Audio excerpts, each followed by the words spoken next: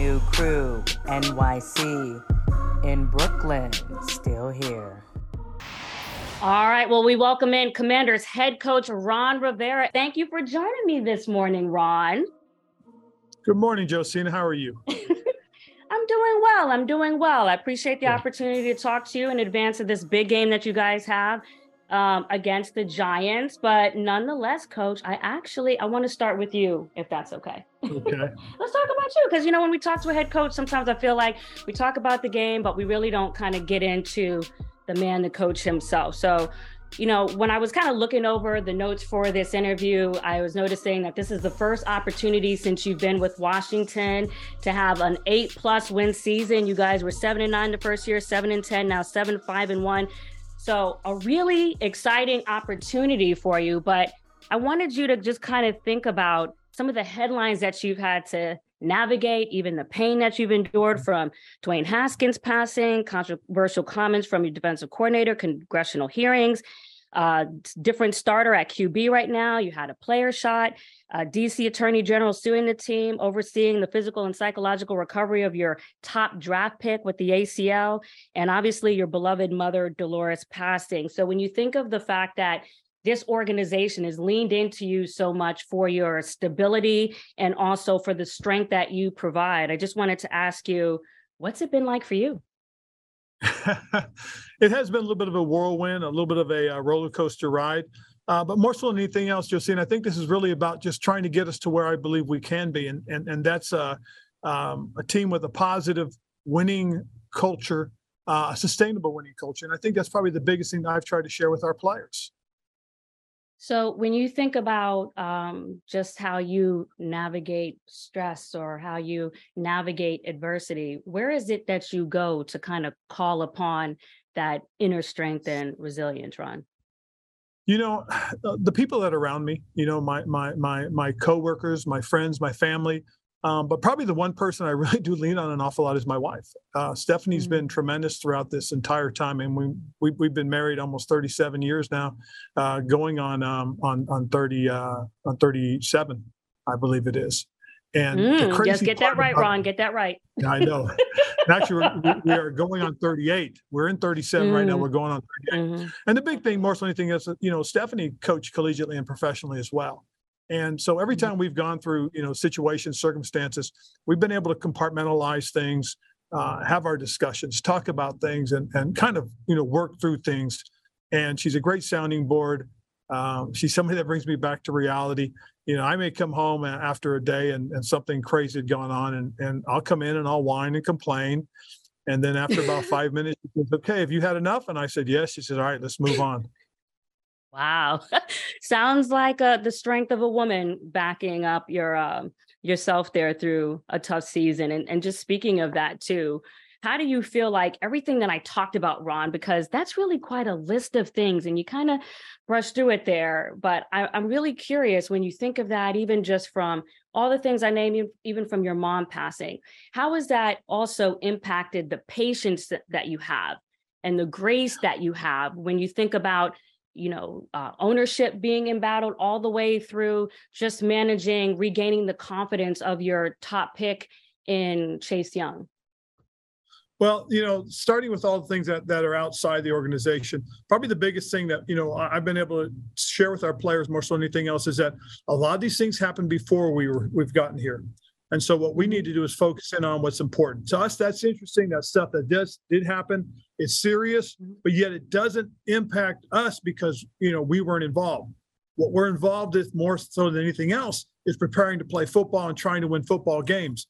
And I think our guys have responded very well, especially this season. When the first real big major media hit happened, we were in terms of getting ready to play in Chicago on Thursday night, and our guys were able to focus in on playing the game. And so we've been able to do that.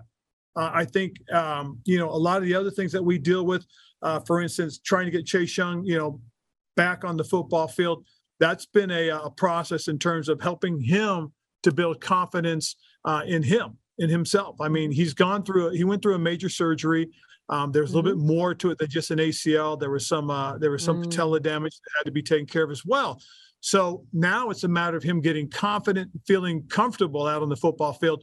And so we've had some great conversations, and everything he's been doing is hopefully leading up to him playing this Sunday. I mean, he's been great.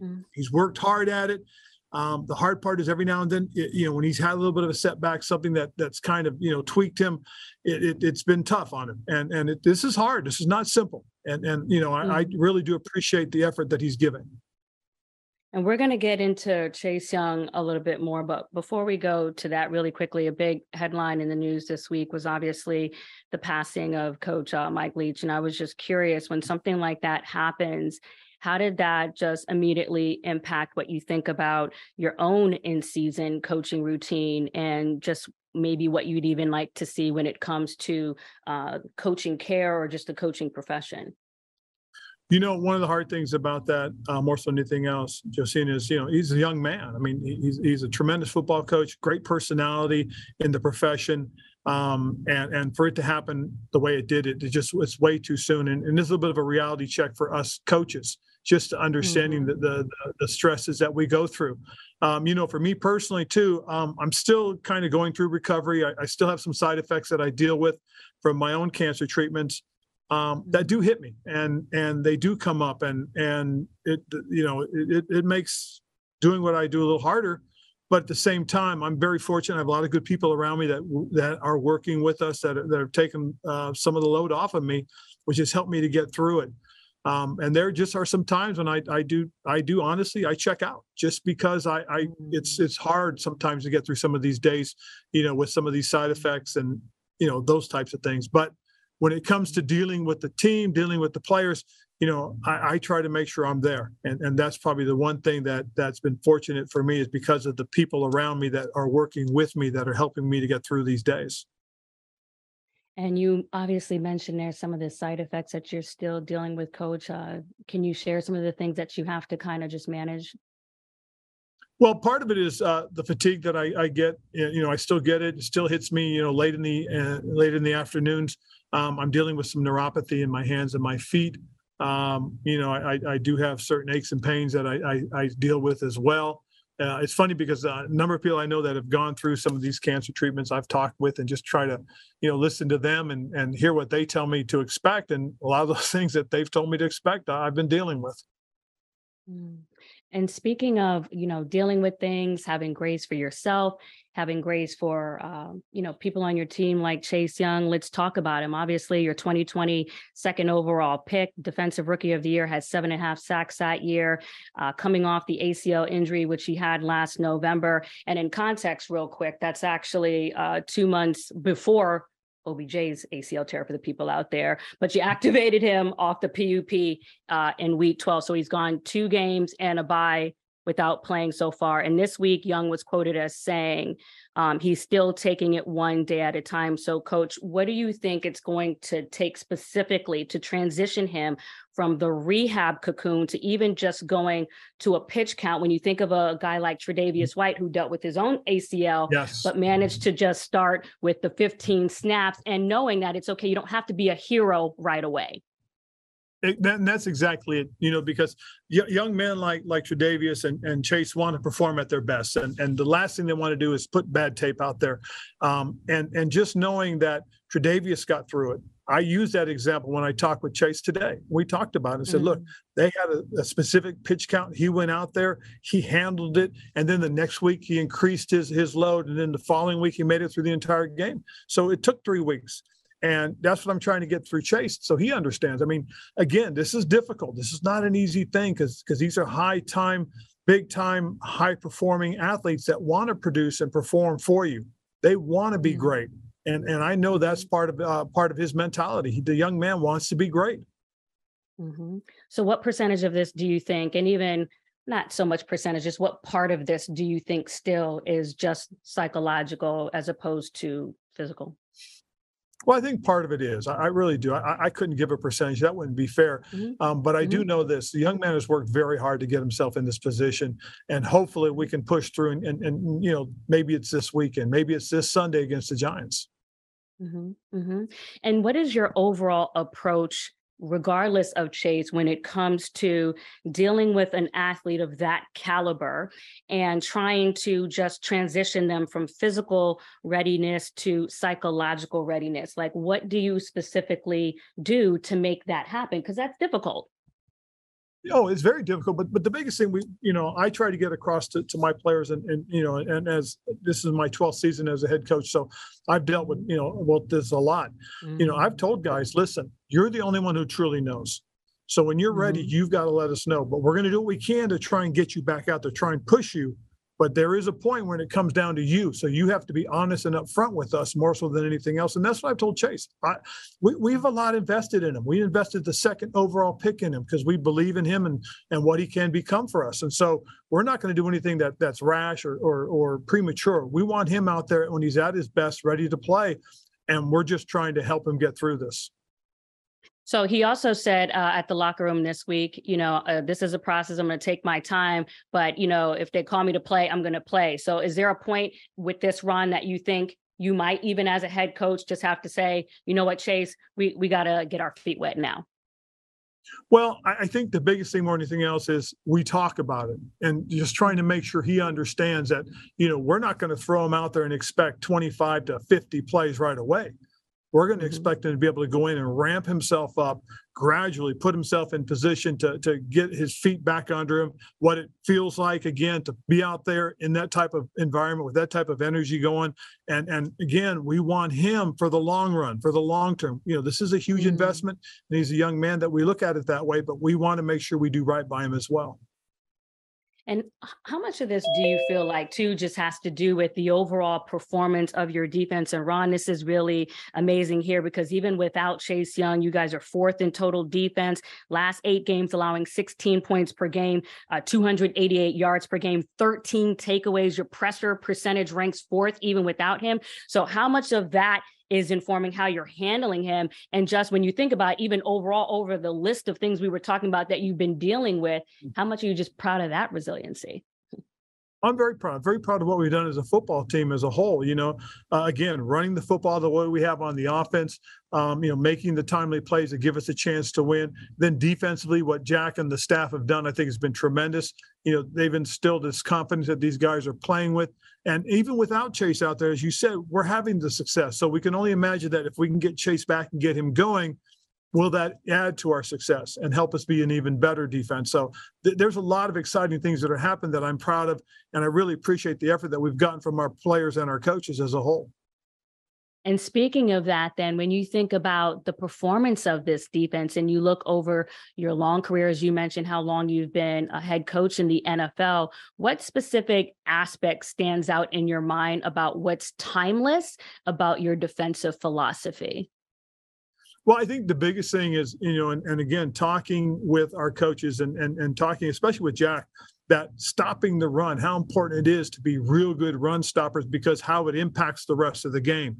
Stopping a team's ability to run the football, it takes away the concern, the fear that you have of play action, because now it's not validated. If they're running the ball well, now play action becomes an even bigger part of what they do. But if you can eliminate that and put them into a situation where now when they're going to throw, you can get after the passer, that helps an awful lot. So that's probably the biggest thing I'm really proud of is just the way we've handled the run the last few weeks. I shouldn't say the last few weeks, probably the last couple months has been a real big, I think, catalyst to us having success. The emphasis on takeaways, the way that they practice on that, work on that, that's also been another catalyst to helping us go forward as a team, as not just a defense, but as a team. So let's, speaking of your team, transition to the quarterbacks. Obviously, you guys were 2-4 with Carson Wentz as a starter, 5-1-1 with Taylor Heineke. You've been coaching since 1997, like you mentioned. And I'm just curious, when you think about Ron over that span of time, how has your just prototype of what you look for in a quarterback from a leadership standpoint, from a success standpoint, been influenced by how Taylor Heineke has performed, not having that sort of blue chip resume? It's interesting because I've been fortunate to have been around blue chip quarterbacks, guys that have been great and tremendous, and they're such a major part of what you do. They have to do a lot for you to win football games, and they do. I was with Phillip Rivers, who I thought was one of the all-time greats. I was with Don McNabb, who played the specific role that Andy had carved out for him. And then having Cam Newton, a guy that we relied on so heavily. This is a guy with Taylor that has an underdog mentality that doesn't have to do all those things that a Donovan did, that a Cam Newton did, that a Phillip Rivers did. What he has to do is he has to manage, control, and at the right time make the plays that we need him to make. And he's done that. He's done it very effectively. With Carson, what we had was a guy that was learning and developing, growing in our system, and as he started to get more and more comfortable, you started seeing the good things that he is capable of doing. Unfortunately, he breaks the hand, and the opportunity for Taylor to come in was there. And what Taylor has come in and done is, as I said, he's managed, he's done the things that he's needed to do at the right time, and he's made plays when we needed to give us a chance to win. And even last time, the first Giants game, on that 4th and 4, he made the play we needed to have made at that time to extend the drive so we could go down, score, tie the game, which was a big play for us. And speaking of Heineke, eligible for unrestricted free agency next season, Ron. So what does he have to do? What threshold or bar does he have to cross or attain to get that long-term commitment from the Commanders? Well, I think the biggest thing is, we'll see how the rest of this plays out. I mean, we're in a good position right now. He's helped put us there in that position. His job, again, as I said, is to continue to do what he's done, manage the games, keep things in control, put us in position to win. And as I said, make a play when we need to help us win. I mean, those are the things that we're looking for, is that consistency. And so far, it's been pretty solid. So how's the only quarterback on the roster right now with the contract for next season? So with that being said, obviously we just mentioned Carson Wentz. So what is Wentz's future with the team? Well, we'll see. I mean, Josina, it's early. We've got time to kind of explore things, see how things go out, continue to go. And then we'll make those decisions when we get to the offseason.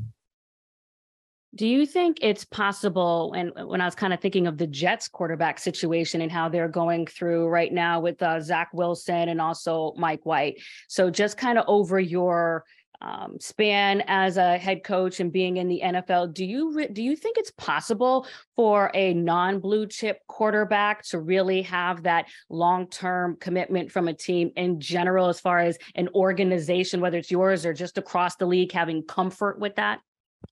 Well, if you look at what happened with Dallas, Dak's was a 4th-round pick. And so, he wasn't a blue chipper. Now he is. He's a blue chipper. I mean, he's a legitimate big-time quarterback in this league. And so that's an example to me where you take a 4th-round pick, he gets his opportunity, grabs his opportunity, and never lets go. Now Dallas has made that commitment to him. So, yes, it's possible. Mm-hmm. And speaking of the NFC East, let's go to the other team in the NFC East, the Giants that you're facing. They start off the season 6-2. They are currently 1-3-1 over the last 5 games. As you're watching that film, what stands out to you as kind of the biggest contrast between the Giants then and now? And just to get some things to kind of jog your brain, whether it's been Adoree Jackson out, Leonard Williams missing the last game, offensive line shuffling, Saquon's production kind of going up and down. And then I think week 13 was the first time and only time that they've had Kayvon Thibodeau, Leonard Williams, Azeez Ojulari, and Dexter Lawrence playing on the line all together. Well, you just pretty much answered it, Josina. No, I know. But which of those stand out to you? I'm just saying. Mm-hmm. No, I'm agreeing with you. I'm agreeing with you, Josina. That's exactly, if you look at it, early on when we went through our first 5-6 games of the year, that's what we were dealing with. We were shuffling things around. We still shuffling around our offensive line.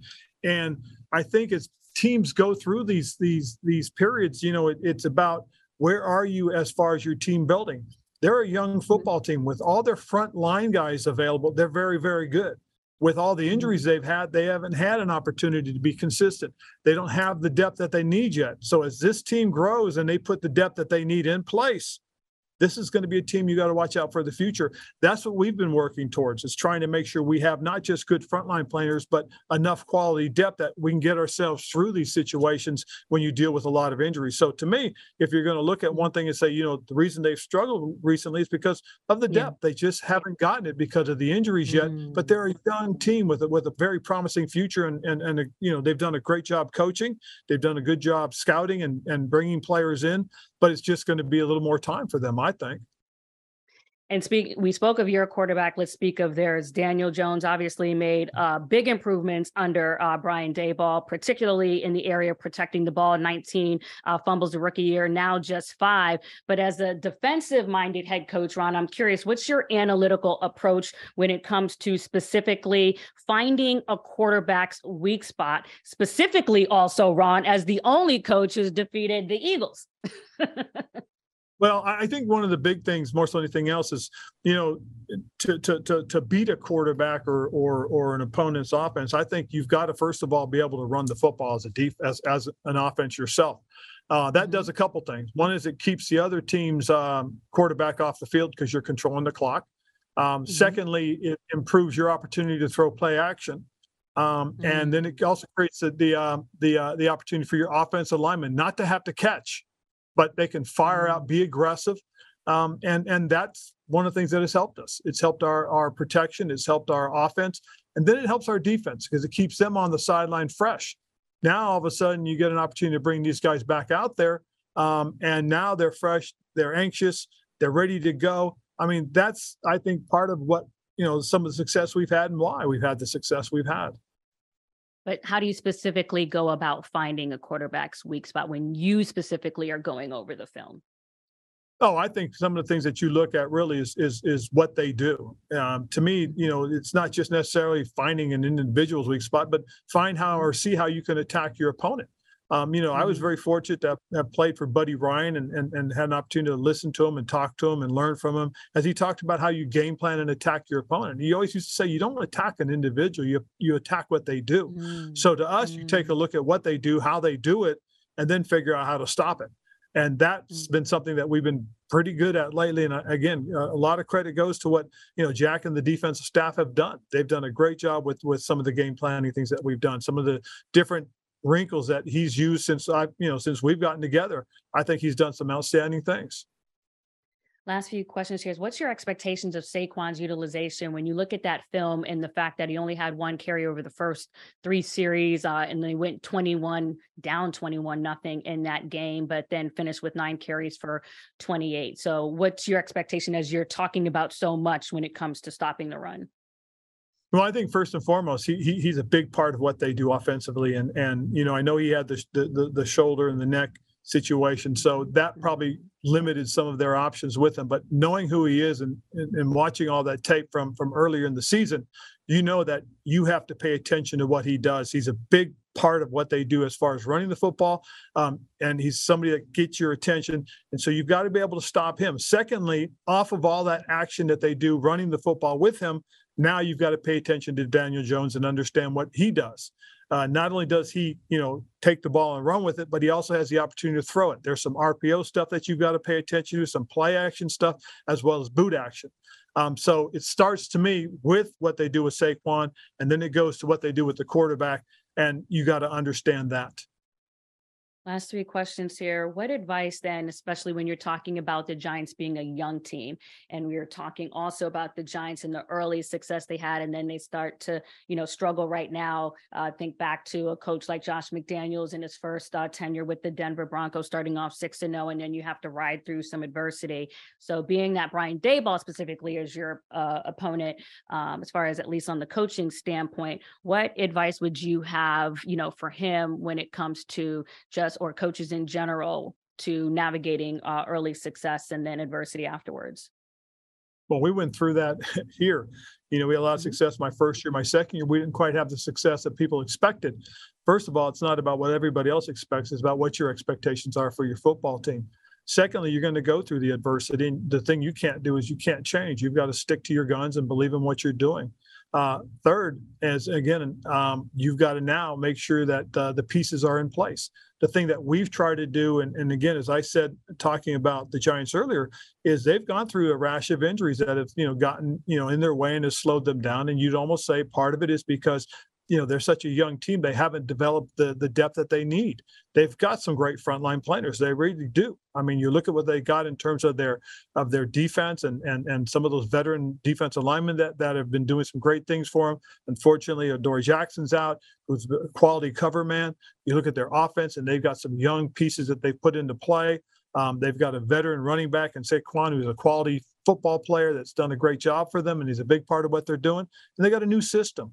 To me, it's, I would preach patience, just because I really think that a team like them has a good future. It really does. And if they're given an opportunity and the time and the patience, this is a team that we're going to have to contend with for a number of years. And so that's what I would say. Last couple of questions. Also, speaking about future, there's been a lot of talk in the headlines about the, Commanders potentially being up for sale and things like that, whether it's the majority or the minority stake. What does that make you think about your own sense of future when you hear things like that with this organization?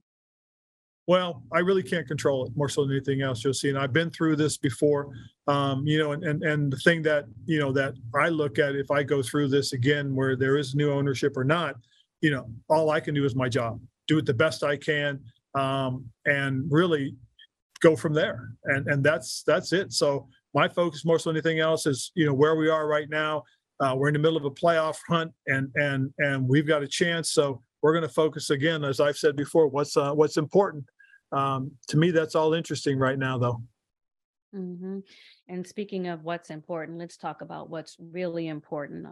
You often hear that adage, faith, football, and family. And I know that you went through the passing of your mom, Dolores. So I'm just curious now, as you kind of navigate through this adversity, still have the potential of the playoffs on the horizon. Is there any words or anything that she used to say to you, Ron, that still comes to you, whether you're on the sidelines or you're in the middle of the day dealing with a lot of adversity that the Commanders specifically have had to deal with, that still rings in your mind? There are a lot of things that go through my mind, especially when I do think about my mother. She was a huge influence in my playing football more so than anything else. My father, coming from Puerto Rico, was really all about baseball, but mom grew up with football, and I know how much she enjoyed it. She loved watching it. I used to call her after games, right away, and just let her know and talk with her and stuff like that. But I learned real quickly that when we win, it's okay to call her right away. If we lost, I had to wait a while before I called, so she would calm down. But that's true. That's true. And she really did enjoy it. Probably one of the things that I always do remember, and she always says, look, things get tough, things get hard. Take a deep breath. Just remember who you are more so than anything else, and stay true to you. And that's the take a deep breath thing I do every now and then. And when I do that, I do think about her, because I do remember her telling me that. I can remember as a kid, we lost a football game. My dad was stationed in Fort Gullick, Panama, and I was playing, I wouldn't call it, it was frost soft football. I was in the 7th grade, and we had the 7th, 8th, and 9th grade teams that you played on. And I was a 7th grader, and I was a quarterback, and we lost the game. It was a close game, and we lost. And I was on the sideline crying. And my mother came up to me. She said, "Get your head up." She said, "Look at me." She said, "Take a deep breath. Don't forget who you are." And I never forgot that. I never forgot that.